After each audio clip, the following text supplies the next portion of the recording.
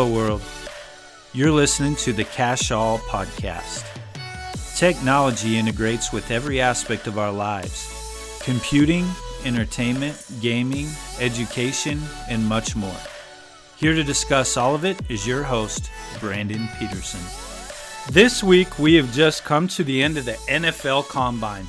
Outside of technology, my life really does revolve around the NFL, particularly of the Philadelphia Eagles. After the Super Bowl, there are many important events to follow that NFL fans can keep track of. Even before the draft, we have the spectacle of Underwear Olympics in Indianapolis, otherwise known as the NFL Combine. This is essentially getting the top talent from draft-eligible college football players together to put on a variety of workouts for coaches, scouts, general managers, and owners to see. If the draft is Christmas morning for me, then I like to think of the Combine as the Sears catalog. Sorry, but I'm a Generation X. I got to thinking about the NFL Combine and realized they are the same as social media analytics. The public results are only surface level and they don't tell the whole story of how successful a football prospect could be or that how successful a social media post really is. Who should really care how fast a lineman runs a 40-yard dash? Bench reps, vertical jump, broad jump, 40-yard dash, followers, retweets, likes.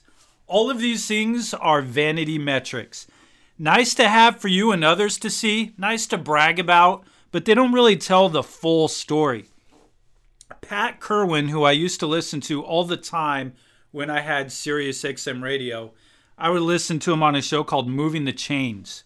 And he also wrote an awesome book called Take Your Eye Off the Ball.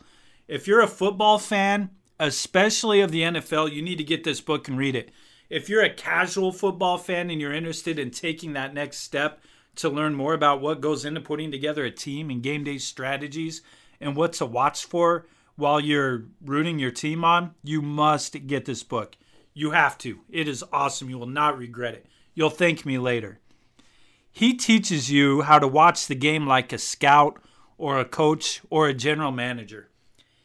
He talks a great deal about scouting players at the Combine, and he developed an explosion score that uses vanity metrics of the NFL Combine and applies them together to make actual meaningful results. The score I'm going to talk about today is helpful, especially with defensive linemen and pass rushers and even linebackers. Pat Kirwan states that the explosion of a player is measurable, and that explosion is equal to the number of bench press reps plus vertical jump in inches, plus the broad jump length in feet. And if that total of all those measurements is equal to over 70, then you're an explosive player. Pretty useful. Much better than just looking at the measurements on their own. You get those measurements and apply them to something that you can actually make decisions off of. Measurement metrics and analytics. Looking at statistics from college football players, even if you just look at their stats from college, number of sacks, the tackles, etc., all those are nice. But again, a lot of times just vanity metrics. What do they actually tell us? You can use some of those stats for what Pat Kirwan refers to as the production ratio.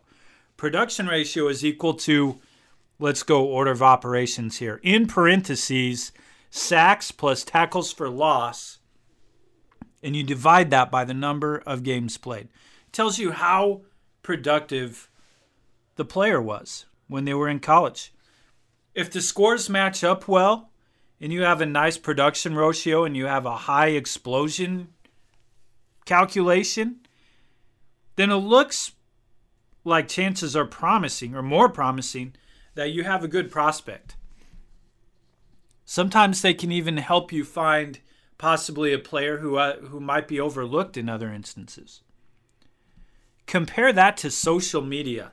The number of views is nice to know, but finding the reach is better. Take the amount of impressions or views and you divide it by your followers and multiply it by 100 and you get your reach percentage.